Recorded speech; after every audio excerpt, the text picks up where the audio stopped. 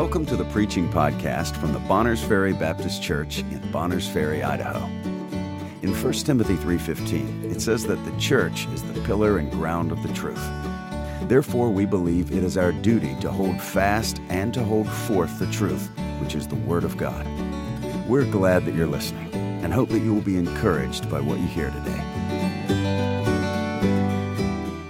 All right, stand with me if you would, please. Revelation chapter 3, beginning in verse 1. And unto the angel of the church in Sardis write, These things saith he that hath the 7 spirits of God, and the 7 stars. I know thy works, that thou hast a name, that thou livest and art dead. Be watchful and strengthen the things which remain, that are ready to die. For I have not found thy works perfect before God. Remember therefore how thou hast received and heard, and hold fast and repent. If therefore thou shalt not watch, I will come on thee as a thief, and thou shalt not know what hour I will come upon thee. Thou hast a few names, even in Sardis, which have not defiled their garments, and they shall walk with me in white, for they are worthy. He that overcometh, the same shall be clothed in white raiment, and I will not blot out his name out of the book of life, but I will confess his name before my Father and before his angels. He that hath an ear, let him hear what the Spirit saith unto the churches. Thank you. You may be seated. There's a bit to cover. It's only 6 verses tonight, but as I've studied through this, these 6 verses have a lot of content that I think will catch our interest. So I'm going to endeavor to give you the entire message tonight. If we get short on time, I'm going to cut it in half. I don't think that will happen, but I've said that before. So it's better if we go into it knowing we may just need to stop somewhere in the middle, because there's some things I believe need to be addressed in this, and they need to have time given to them. The church in Sardis, they only get one small commendation, and that is that there are a few of you who haven't defiled your garments. Now that stands out to me. Here you're talking about a church, and only a few members of that church were not defiled in sin. We expect that in the world, do we not? That you might meet a few people out in the world that aren't corrupted and filthy in their character and their personal conduct in life. Most people are defiled with all sorts of sins, but this was in one of God's churches, that it was a minority of people in one of His churches that were living a pure life. That could describe many a church in the United States of America. It's sad when purity has become a minority in the house of God. And that ought to serve at the onset of this. We'll talk about that and deal with that and preach on that when we get to that portion. But that's one aspect of this church that jumps off the page at me. It's a very interesting church. I think probably this church is in the worst spiritual condition of all the ones we've looked at thus far. The only one that will be worse than this one is the church of the Laodiceans, which we will see in finality. So we have 2 more churches after this, of course, Philadelphia and Laodicea. And so give you a few tidbits about Sardis that I think are just interesting. I enjoy finding out about these cities, and are they still in existence today, and that kind of thing. So just give you a couple of tidbits that I think are just interesting about the city of Sardis. It was the capital of Lydia, the region called Lydia. One of the things I thought was interesting is it is said to be the home of Aesop, who wrote Aesop's fables. He was called Aesop of Sardis by some other writers, some other authors. But when it comes to Sardis, the only thing that remains of Sardis today are ruins. It's gone. It was a very wealthy city at one point in time. My understanding is that the streams that flowed into it would actually bring gold dust into their streams. They called it gold sand. They could sift it out, and there was gold and silver in the sand, and so it became a very wealthy city. I just think it's interesting. You can read about all 7 of these cities. They are historically, there's a lot of information about them, and so I thought those are a few things that were interesting about Sardis. It was nearly destroyed. I forget at what point in time. I think in the 1st century A.D., was nearly destroyed entirely by an earthquake, and Rome paid to have it rebuilt and relieved the city of taxes for 5 years so they could get back on their feet, and it was restored to somewhat its former glory. It's just interesting, but I think it was by 1100, the city was gone. It was no longer in existence, and today there are some ruins there from a synagogue and some other things that you could see, but the city of Sardis is no more. So if you want to know, is there still a church in Sardis? The answer would be no. There's not even Sardis, let alone a church in Sardis. But one of the things pointed out by one of the fellows I've been reading after is how amazing and sad and interesting it is that at one point in time, Asia Minor was, this region of the world was a bright spot for the gospel, meaning the gospel went into this region. Paul preached in Asia. Obviously, John preached in Asia, and there were these 7 churches that were getting the light of the gospel. Today, it's one of the darkest spiritual regions of the world. It is, I believe it was last week that we were looking at Thyatira. I believe it was last week. And my understanding is either Thyatira or Pergamos, one has today 15 mosques in that city. And where there used to be a church preaching the gospel, today there's false religion, and it's just amazing how the light has gone out there. And so it tells us that churches do come and go. Now the institution abides, amen? But the fact of the matter is that serves as a caution to us, and we should take instruction from these churches and what the Lord has to say. So I think those facts are just some interesting things to know about the city of Sardis. As we look at this, we'll do the same thing we've been doing, the same basic outline. We'll look at the characterization of Christ to the church, the comprehension that Christ had of the church, the counsel of the Lord Jesus Christ to the church, and then the consolation he gives following his counsel. So let's begin with his characterization in verse 1. And all of these he gives his full description of himself in Revelation chapter 1 to John, and then he chooses certain aspects of those attributes to relate to each church depending on their needs. So unto the angel, says in verse 1, and unto the angel of the church in Sardis write, these things saith he that hath the 7 spirits of God and the 7 stars. I'd love to give you a full explanation as to why he uses this. What I would say, as we've said before, when referring to the 7 spirits, it's not like the Lord God. We say he's a Trinity and the Holy Spirit is 7 persons in one. No, the description of 7 spirits has to do with the omnipresence, omniscience, and omnipotence of the Holy Spirit. The Holy Spirit of God has been present in every age of mankind, whether it was in the creation or in the age of innocence or whatever it may be. He has been present in every age. His eyes are in every place. And so it's a description of the Holy Spirit. We say that because it's capitalized. It's capital S. And so it's a description of him. And what we understand is there's a unique relationship, obviously, between each person of the Godhead. God is one. God the Father, God the Son, and God the Holy Spirit. One Lord. And yet we find each person of the Godhead operating in different ways in the Word of God. And what the Lord Jesus Christ is communicating is, my Holy Spirit is in every place. His knowledge is perfect. It's without fault and flaw. We know that the words of the Lord are pure. The Word of God is perfect. So the Lord Jesus is going to give an assessment of this church. You can know for sure he got his assessment from the Holy Spirit of God. See, while Christ is in heaven, he sent the Holy Spirit to earth. And so there's perfect knowledge. The Lord Jesus Christ has perfect knowledge of everything that's going on here. Romans 8 reminds us that the Spirit of God searches our heart. He makes intercession for the believer with groanings which cannot be uttered. He communicates with the Lord Jesus Christ, God the Son. God the Son, the Lord Jesus Christ, communicates to God the Father. There's nothing that the Holy Spirit knows that Jesus Christ doesn't know. Nothing that Jesus knows that God the Father doesn't know. So the idea of saying, I'm the one that has the 7 spirits, those 7 spirits are described in Revelation as the eyes of God. Meaning his eyes, 7 the number of completion or perfection. There is nowhere, read Psalm 139, there's nowhere that God's eyes are not. God sees into the very pit of hell. David said, if I go to hell, thou art there. How? The Spirit of God, by the way, how do we know the eyes of God can see in hell? He describes it to us. The Holy Spirit describes hell to us. His eyes are there. So the 7 eyes, or the 7 spirits, described as the eyes of God, it is to help us understand God's eyes are in every period of time, in every place. He is not restrained by dimensions. And here's why this is important to this church. Their name as to what they are or were did not match up with who they really were. They had a name or a reputation with men that was not what God knew them to be.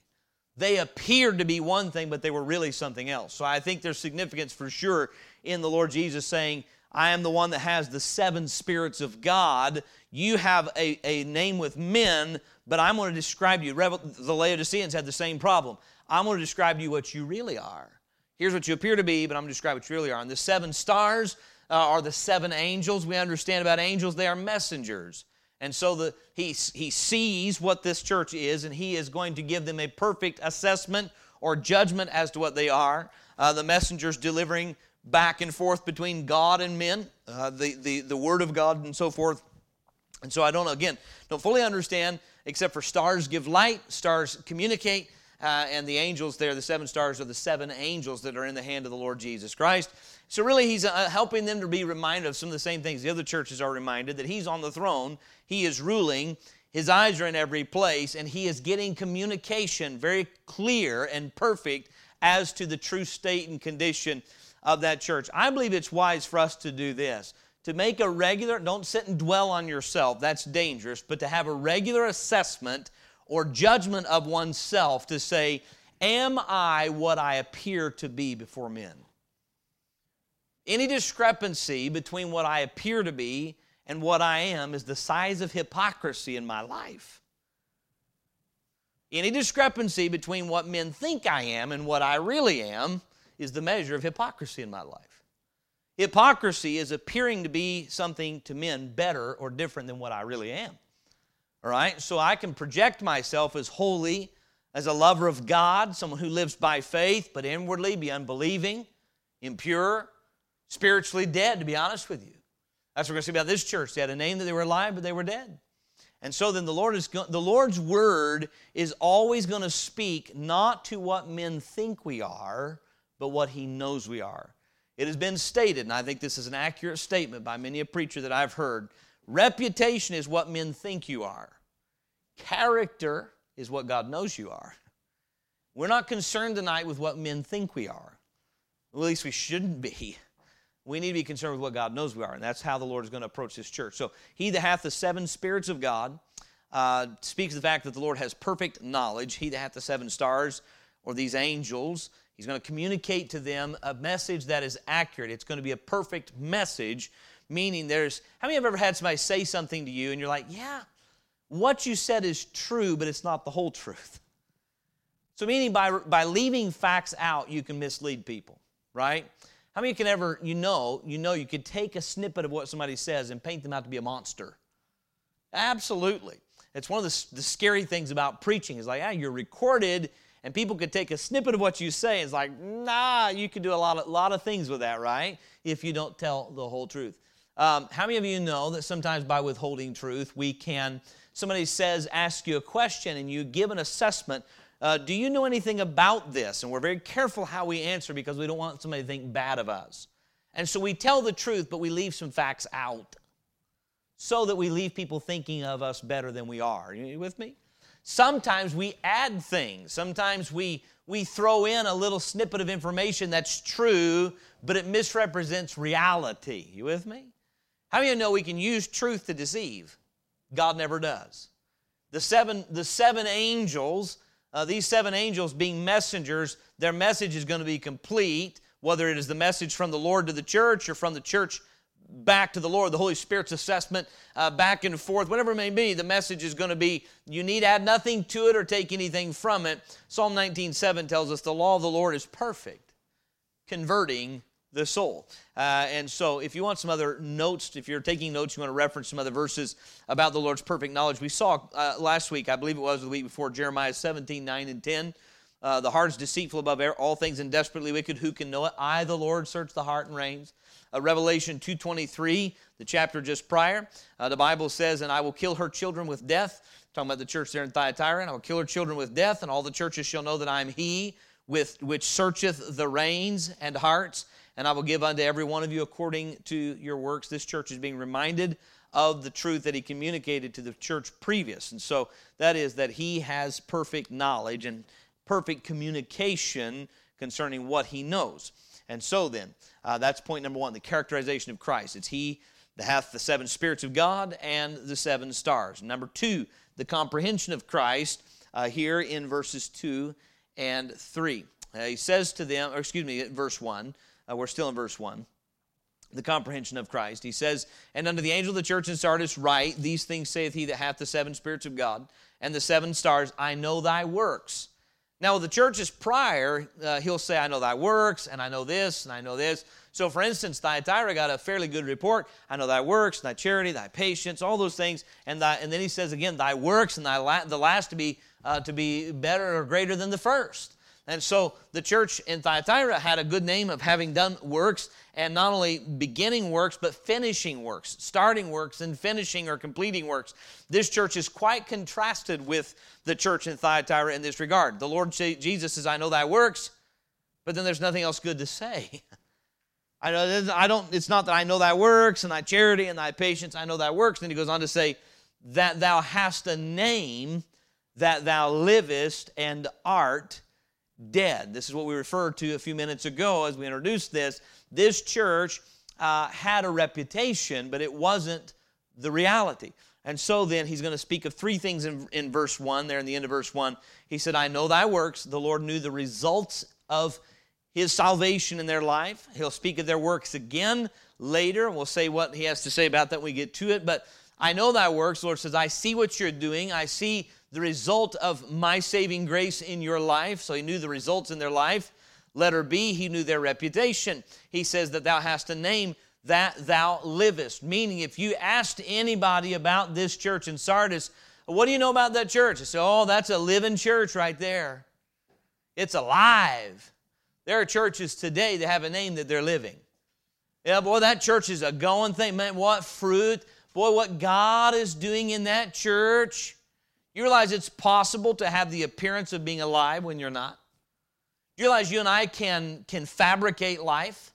We'll give you some illustrations tonight that I hope will be helpful. I'm going to borrow one from the author, John Phillips, and I'm going to give you one of my own that I think might help us understand some things tonight. I believe this is a sad state in America. I'm going to give you what is my assessment. So this is not doctrine. This is just my assessment from my experience. So it is subjective. But the fact of the matter is, what I have observed is there are churches that are operating all over this country that appear to be alive because of the programs or because of the activity that's going on. How many of you know that dead spiritually, and he's talking about the spiritual state of this church, spiritually dead people can produce outward results? Absolutely. Many of the churches that are in our country today, we no more have the Spirit of God actively working in the lives of people and transforming people than it is down at the bar down the street. It's just an organization where we come in, we use the name of Jesus in our music, we open this spiritual book called the Bible, we go through the routines of what we call church. Church has been so changed, and by the way, a church is not alive simply because it aligns with certain traditions. Now, there are some things that the Bible talks about and calls traditions that we need to hold on to. But my point is this: there are churches that may seem vibrant, they may be exciting, the music program may be exciting. How do you know this? Just because something stirs your emotions doesn't mean it's alive. You can sit in a rock and roll concert and have your emotions stirred, and I promise you that is death. So just because something makes you feel vibrant inside, just because something excites you, just because I look forward to something, doesn't mean it's living. This church had a name or a reputation in their community that they were alive. People said, "Man, there's some things going on down there." But it wasn't alive. It had an appearance that did not match reality. By the way, you want to find something that the Lord Jesus is severe on, it's this. You want to find something the Lord Jesus absolutely hates, it's hypocrisy. You'll never find in your Bible Him having patience with hypocrisy. The Lord has patience with ignorance. He will not upbraid us for being deficient in wisdom. If we're honest and we say, "Lord, I'm lacking wisdom," He said He will not upbraid us. He'll not be hard on us. But something He upbraided His disciples with unbelief. You know what is the root of hypocrisy? Unbelief.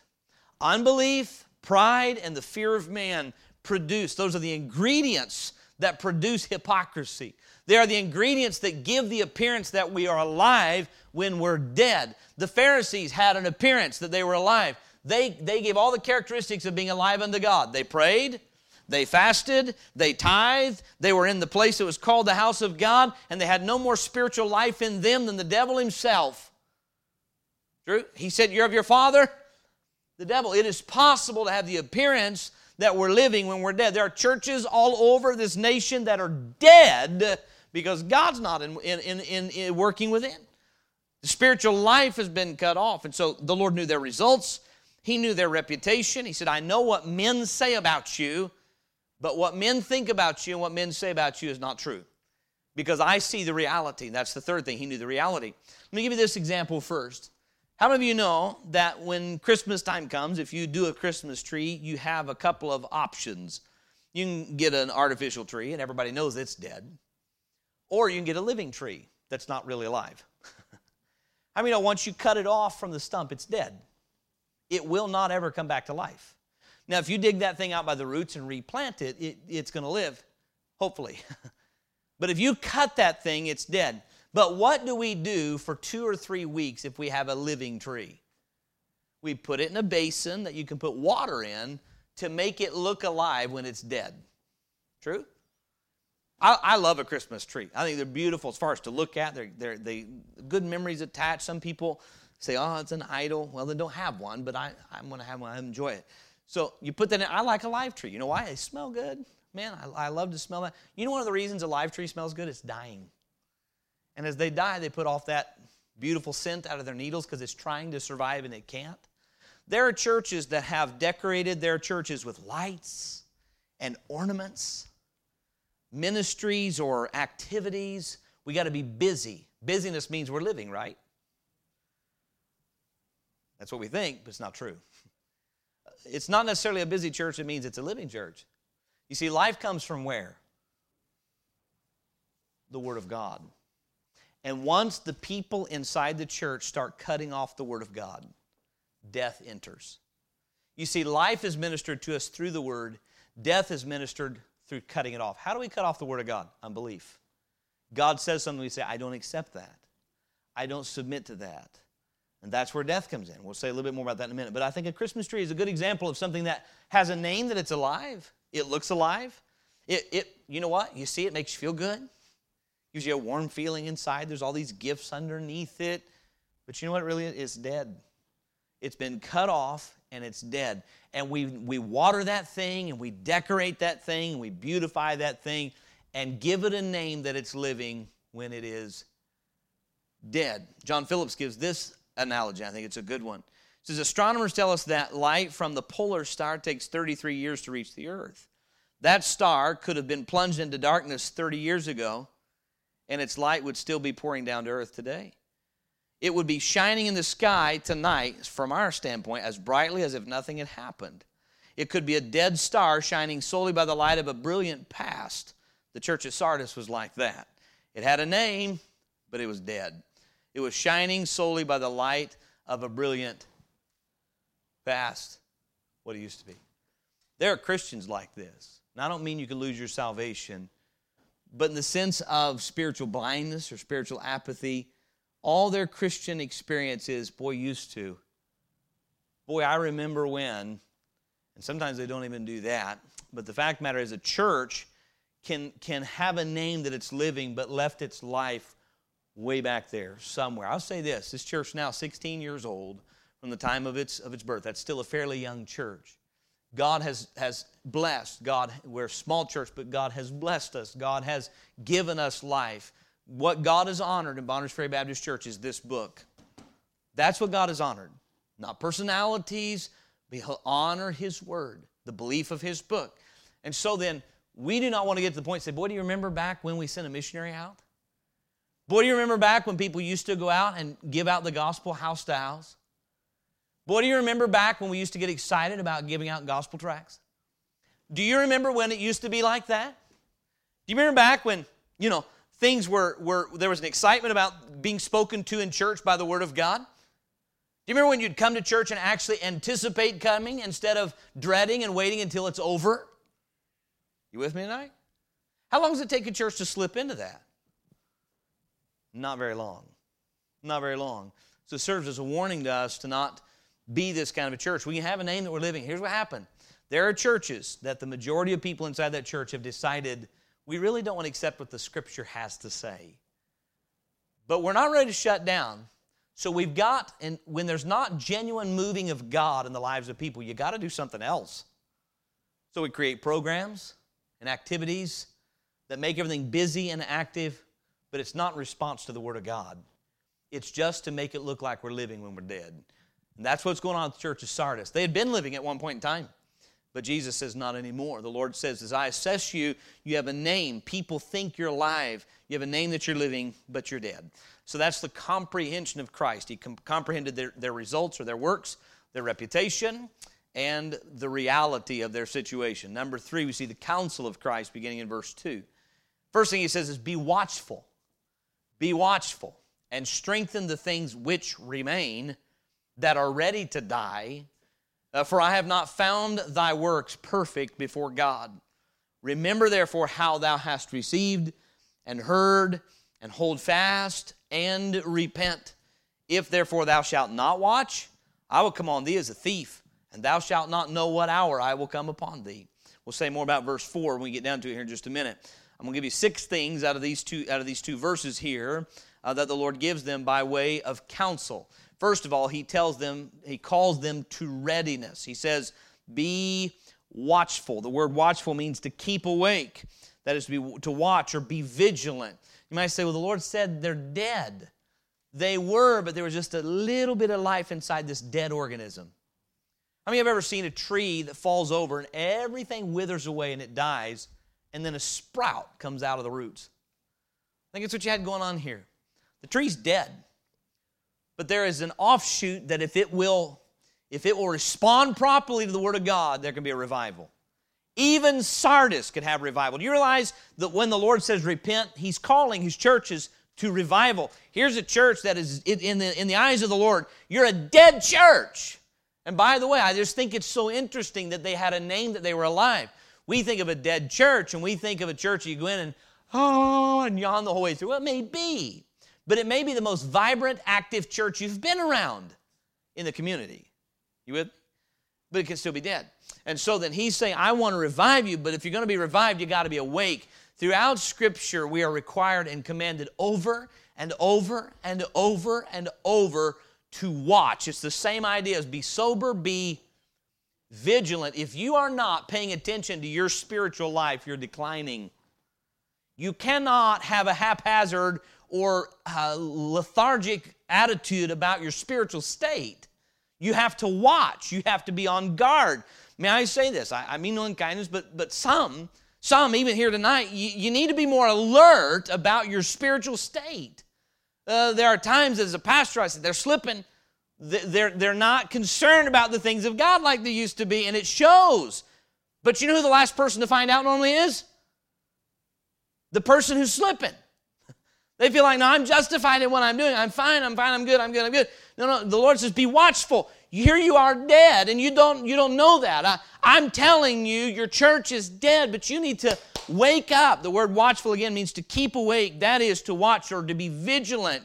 The Lord Jesus said, watch ye and pray, lest ye enter into temptation. We've got to be watching for Satan and his attacks. If you're not watching, he's going to shoot you in the back. If you're not watching, you'll step in one of his snares. You and I cannot stay on course. The Bible says, be sober, be vigilant. It also says, see then that ye walk circumspectly, meaning pay attention to spiritual things. Sadly, spiritual things are often on the bottom category for folk. That many times something is crept into someone's spirit, something that's contrary to the Word of God, something that's contrary to the Lord Himself. The Spirit of God has been grieved, and that we're not even aware.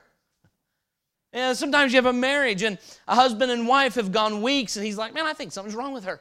And he finally says, honey, is something bothering you? She says, yeah, for the last 3 years. Where have you been? I've said this and I said this trying to be kind and let you know that this is bothering me, it was upsetting to me, and I've said so many things that now, and boom, here it all comes out like a flood. Right? So how did that happen? He wasn't paying attention. He was not even paying attention. There are times spiritually, man, we go boom, we crash and we burn because we were not watching. We were not paying attention. We're to watch for our adversary. Be sober, be vigilant, because your adversary, the devil, as a roaring lion, walketh about seeking whom he may devour. I'll challenge again every young person in this room. You know this. Your entire life is ahead of you. You kids, you've got a bullseye on you from your adversary. And if you are not paying attention spiritually, you are in trouble as I speak to you. You're not paying attention to God and to His Word as it's being preached. If you're finding something else that you would rather be attentive to, you're going to get in trouble spiritually. You have an adversary that as a roaring lion is just waiting for an opportunity. So you're trying to scare us. No, you don't need to be scared. You need to be vigilant.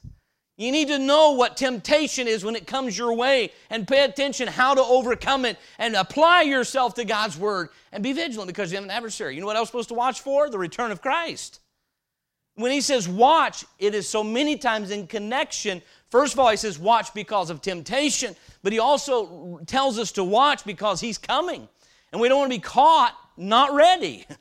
That is, we won't take time to read the scriptures, but in Mark 13 and Matthew 24, here he says, if you don't watch, I'm going to come like a thief. I'm going to catch you off guard. You know what? When parents go away and they leave assignments for children to be done, if the children are not vigilant or watchful, next thing you know, mom and dad are back home and the chores didn't get done. And then it's like, oh no. So the idea of being watchful is be attentive. If you know you have a spiritual responsibility, apply yourself to it. Be attentive. You don't want the Lord to come and say, I wasn't ready for the judgment seat yet. I got some things out of order. Right? We don't want that. So watch. And so the Lord says, be watchful. You need to wake up. You've let some things go to the point of death, but the life that's there, you need to be watchful. The first thing is he calls them to readiness, for them to be living in a state of readiness. Readiness for their enemy. Readiness for the Lord's return. Readiness to take steps of obedience. We need to live in that way. And so there's an entire message that could be preached on living ready. Paul told Timothy, be instant in season, out of season. Meaning, whether it's a fruit-bearing season or non-fruit-bearing season, you be ready. Instant means ready for God to use you at any given time. Some people, if you have the idea, well, I am preparing to serve God, that's good. But you know how you get ready for serving God tomorrow? Do what you need to do to serve God today.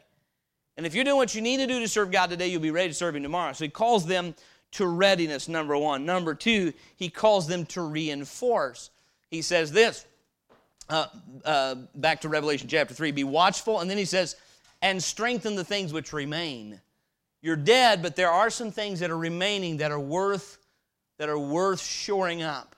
There are still some things, there are things that remain, things that have not died or deteriorated yet. Whatever there is good, strengthen those, shore those up. And so then the things that will remain, you're dead. As an organism, you're dead, but there are things inside of there that are still remaining, meaning they are of eternal value. Strengthen those things. Now, I wonder, for you and I, you're blessed tonight, and I'm blessed tonight. I'm thankful to be in this church that God allows us to be in. Do you realize there are people tonight, when they read this, are like, this is my church. Everything around us is dead. There's no spiritual life in the music. There's no spiritual life in the preaching. I mean, is there anything around here that's still alive? And there are people that are genuinely saved, and they're in a church like this. It's dead. And what the Lord Jesus says is, get out of there as quick as you can. Huh? It's actually not what He said. He said, first of all, be watchful. For those of you who can hear me, wake up spiritually. Be attentive to my word. Be attentive to my return. Be attentive because of your adversary. Again, 1 Peter 5, verse 8. The things that we're told to be watchful about. And by the way, you cannot disconnect watching and praying. We sang the song tonight, Did You Think to Pray? If you want a measurement of how spiritually awake I am, test your prayer life. If your prayer life is, well, I'll cram 30 seconds in here, and I'll throw in 2 minutes there, and I pray over every meal, you're asleep spiritually. I'm just telling you. You know what? When Peter and James and John were supposed to be praying, what were they doing? Now that's physical, but that's also a spiritual picture. What we see in them physically is the picture of if we're not praying, we're sleeping. It is spiritual. It's prayer that keeps us spiritually alert. May I say this tonight? If praying and spending time with the Lord in prayer is not on your priority list, you're not watching. You say we finished that point. Well, we're going back to it. Watch and pray. Those two words are connected over and over and over and over. The way we're going to watch for the Savior is prayer. The way we're going to watch for our enemy is prayer. When you look through the whole armor of God, Ephesians 6, 10 through 18, verses 10 through 17 are the pieces of armor. Verse 18, the finalization is as you've put all this on, praying always with all prayer and supplication, meaning don't neglect any part of prayer. Don't neglect thanksgiving. Don't neglect confession. Don't neglect intercession. All prayer and supplication, you include it all. That's what's going to keep you alert spiritually as a soldier. And so then the Lord tells this church, be ready. Number 2, reinforce the things that remain, strengthen. Let's look at this in the broader sense. In our country, I don't think it's a stretch to say the majority of institutions that call themselves a church are not living. Most things that are called church are not responding like a living organism to the Word of God. You know what? There comes a time with the Christmas tree you pour water in, and 2 days later the needles are browner than they were 2 days before, and you realize it's not responding as a living organism. You have a living plant and you pour water on it, you tell me what happens. That thing perks up. It responds to the water. You know one of the signs of a dead church? The Bible's preached, nothing happens. No change. No decisions different. No change of lifestyle. No spiritual vigor. No boldness. No zeal. No concern for the unsaved. No concern for the Great Commission. The Word of God is preached. No confession of sin. Everything just stays the same. A dead organism doesn't respond to living things. You with me? But you know what? The Lord said there's a few things there, and there's a few that are there that are still alive. They've remained. They're not. I mean, you say there's some things there that are of eternal value. Strengthen those. You know what we need to do as Christians today? Many churches have lost a fervency for the Word of God. You know what? We have a Bible that God gave us miraculously over 400 years ago. You know what we need to strengthen the hold on this book. You know, this church needs to strengthen what does remain. We still have the Bible. I understand most of God's people, most churches in this country have abandoned this Bible and hate the position this church holds. I don't know if anything gets mocked harder or more fervently than the KJVO. I mean, by people that claim to be Christians. Oh, that's cultic, it's this. Can I encourage you to you know what brings us to that position? We're teaching on the doctrine of the Bible last night, Bible Institute. Do you know why tonight I'm holding a King James Bible? I don't start the day saying, well, Grandpa was King James only, and Daddy was King James only, and well, praise the Lord, me too. That's just nonsense. Do you know why? We believe what the Bible actually says, and it leads you to one position. We believe that God inspired the Bible, and yet we believe that we still have the inspired Word of God today because of preservation. We believe that the same God who miraculously transmitted His Word from heaven to earth can transmit it from generation to generation and language to language. We just happen to we want to hold a position of faith, not of unbelief, and that leads us to one Bible. There's only one Bible that represents that belief system. The only other position to hold is to say, you know what? It's impossible to have a perfect Bible today because, by the way, there's two positions. We either have God's Word today that God preserved through translation, or you take the position it's impossible for God to preserve His words through translation. Everyone who believes multiple English Bibles are good believes this. You can't preserve God's original words through translation. It's impossible. Is that a position of faith? It is not. Or you say, you know what? The God who gave the words can keep the words. And it would be wonderful if we had a verse that actually said He would do that. Oh, wait, we do. In fact, we have more than one. We have in the Old Testament, we have in the New Testament. Heaven and earth shall pass away, but my words shall not pass away. The fact that I can read that and understand that is a fulfillment of what the promise that was made. You say, what does this have to do with the message tonight? Hold to the belief that we have a perfect Bible. Let's strengthen that position. Not only hold it, but let's strengthen it, shore it up. Meaning, you say, how can I strengthen something that remains? Get your own personal convictions on these issues. Don't ride on the coattails of a pastor or a preacher. You find out what the Holy Spirit of God has to say on this and strengthen it with faith. Shore up what you believe with Bible verses. Dig in that book and find out what you believe and why you believe it. Amen? Strengthen the things that remain. The idea, the concept that the church is a called out people, that we are to be separate from the world through holiness. That is a doctrine that is falling by the way in so many churches, but a doctrine that is so clear in Scripture. That what separates us from the world is our devotion to God and His Word. Preaching in the jail last night, and I'm preaching to the fellows about a generation that are pure in their own eyes and yet is not washed from their filthiness. So we have a generation of people that are doing things that God says, that's filthy. And they say, I don't feel filthy. And I used the example of a particular sin. And two of the young men said, that's us. And just blurted out. One guy says, me and you, man. I said, and it's filthy. Because God says it's filthy. And what happens is, what should separate, here's what's sad, the sin I mentioned is often commonplace among people who belong to the church. Yikes. You know what should separate us? And you know what the Lord Jesus said separated some that were in this church? He said they've not defiled their garments, like most of you have. What separates God's people from the devil's people is purity and holiness. Because of a devotion to Christ, because of His love for us. My point is this, you know what we need to do that doctrine tonight? You know what we need to do with the doctrine of separation? Not throw it away, strengthen it. It remains, shore it up with the Word of God. And so then strengthen the things which remain. So there was a call to readiness, be watchful, a call to reinforce, strengthen the things which remain. We could give other examples, we'll move on. Letter C is a call to remember. This deals with their past.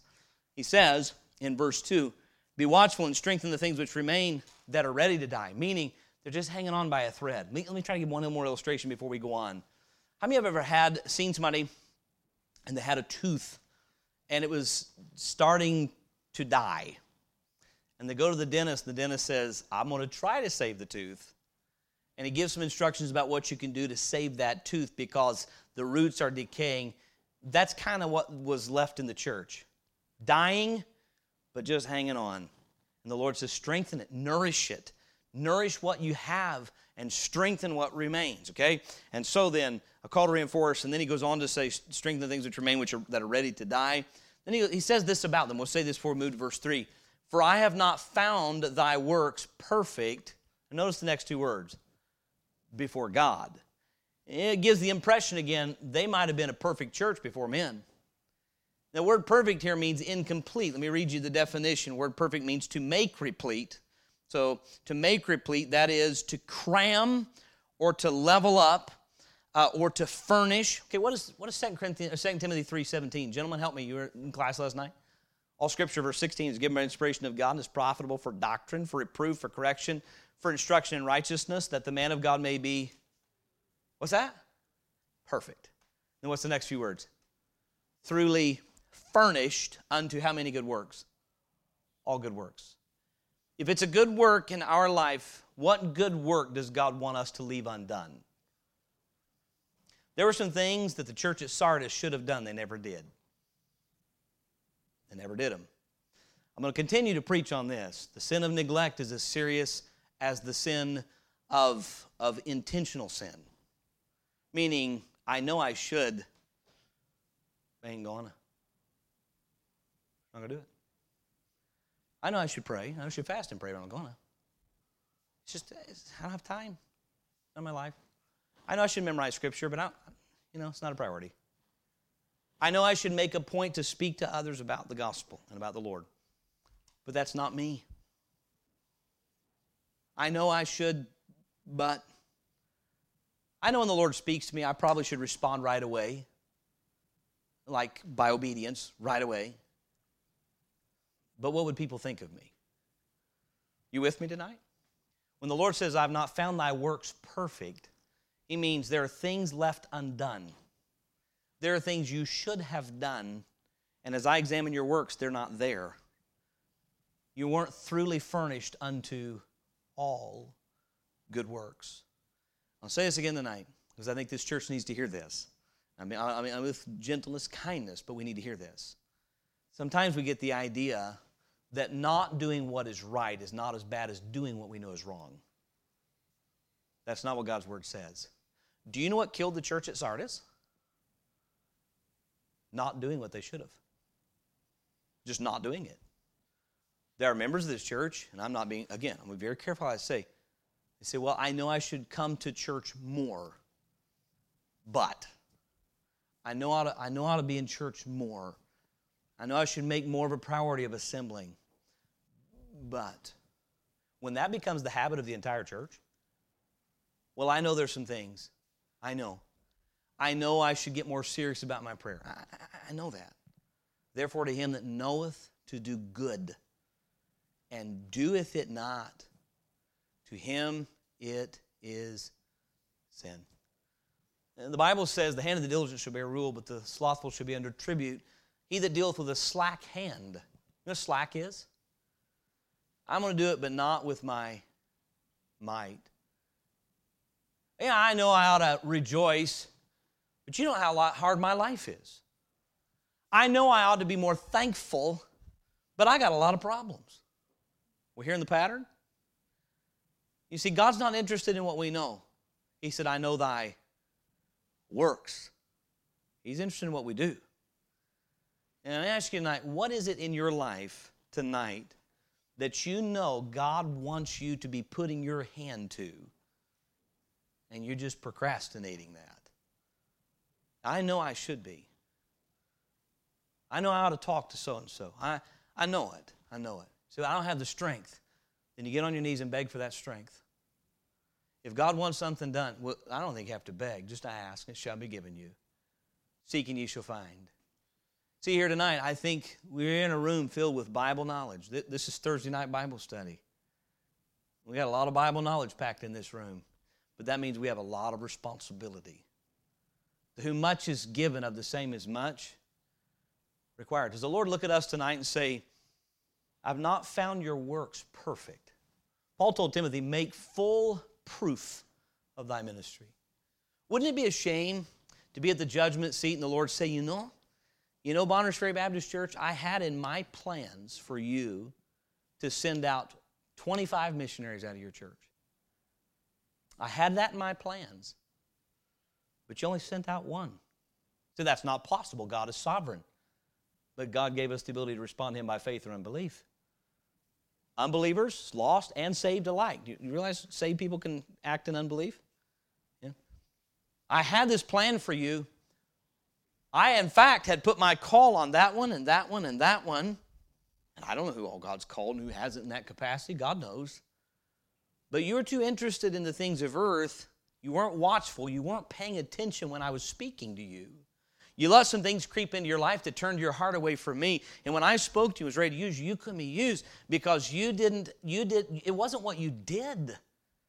You wouldn't spend time in my word like I told you. You wouldn't take the effort to combat sin with the word of God like I instructed you. I made a way of escape. I promised you that, but you never found it. You with me tonight? And so tonight, the Lord says, you're going to have to strengthen the things which remain because I see your works and they're not found perfect before God. I mean, it doesn't matter what man thinks you are. God sees there's some things you should have done and you didn't do. Some things you should have done and you didn't do. May I say this? A church like this, again, I understand we're small, but we have a unique thing here, and the Lord's blessed us, made good to us. These young people in this room, I think if we had Bible memory competition, we could go on for a while. As I said, a lot of Bible knowledge here. I'll say it again. To whom much is given, of the same is much required. Freely you've received, freely give. And so the Lord's holding this church accountable, not for what they had done, but what they hadn't done. I've not found your works perfect. Now, I'll say this. The Lord's being very gentle. He's not railing on them, but He's being very sharp and precise. Can we agree? Your works are not perfect. You've not crammed them full. How many ever heard the statement, don't leave anything on the field? Meaning you pour everything out. This is my heart's desire, and I know the Spirit of God's planted there. When I die, I don't want to look back and say, man, I slacked. I could have given more effort to the things of God. I could have given more effort to knowing the mind and will of God, and it just wasn't important to me. Don't you want to go to heaven and know you didn't leave anything down here? In the sense of loving the Lord with all your heart and soul and mind and strength, And so the Lord, He did not find their works perfect. There were things they knew to do that were good, and they did them not. And so they weren't perfect. And so He calls them to readiness, to reinforce. He calls them to remember. He commands them to retain. Verse 2, be watchful and strengthen the things which remain that are ready to die, for I have not found thy works perfect before God. Remember, therefore, so there's the remember, how thou hast received and heard. You remember how used to you received my word and you would hear what I had to say? Remember what that was like. Go back and remember when I would speak and you would receive my words instead of rejecting them. Remember, therefore, how thou hast received and heard. By the way, that's what's necessary to be saved. But as many as received him, to them gave he power to become the sons of God, even them believe on his name. Remember, therefore, how thou hast received and heard, and hold fast. Now he's dealing with present. There are things that I gave you, don't let go of them. If you have the truth, buy the truth and sell it not. If you know it's true, don't release it for any reason. Hold it fast. So he's a command to retain. Remember, therefore, verse 3, how thou hast received and heard, and hold fast and repent. Meaning, there's a different view. I've got one view of you and you've got another. You need to receive my words now and change your mind to agree with me. A command to retain, a command to repent, and then we find in the end of the verse, he says, repent, if therefore thou shalt not watch. He's calling them now to realize something. If therefore thou shalt not watch, meaning if you don't hear my instruction, if you don't receive what I'm telling you, and you don't wake up and pay attention, I will come on thee as a thief, and thou shalt not know what hour I will come upon thee. Now, the Lord speaks of his return as far as his second coming as a thief. That seems the most likely thing he's referring to. Some would use this to say, oh, see there, this church is going to go through part of the tribulation. It just tells me, the believer, there's no excuse for the Lord to come on us as a thief in the night. That's what 2 Thessalonians says, but you're not in darkness. You're in the light, so wake up and pay attention. But the idea was he's going to catch them off guard. And you know what he was going to do? You know what that church would have happen to them? Church would assemble on Sunday and they'd say, where's brother so-and-so? I don't know, where's sister so-and-so? I don't know. What happened to him? You know the Lord could come and only a few members of a church go because the rest of them aren't even born again. I think that's one application. You know what a thief does? He comes and takes out what's precious. You either strengthen the things that remain, or I'm going to come get them. Yeah? And so then there's a warning here that however you want to process this, the Lord says, if you're not watchful, I'm going to show up and catch you off guard like a thief in the night. And so he wants them to realize the dire strait they're in. John 6:63 said, is the spirit that quickeneth. That means it gives life. The flesh profiteth nothing. The words that I speak unto you, they are spirit and they are life. A church begins to die when it quits responding in obedience to the Word of God. That's when a church's death begins. When God speaks and we do not act in obedience to what He says. You know what? When God spoke to you about salvation, you know what you did? You acted in obedience.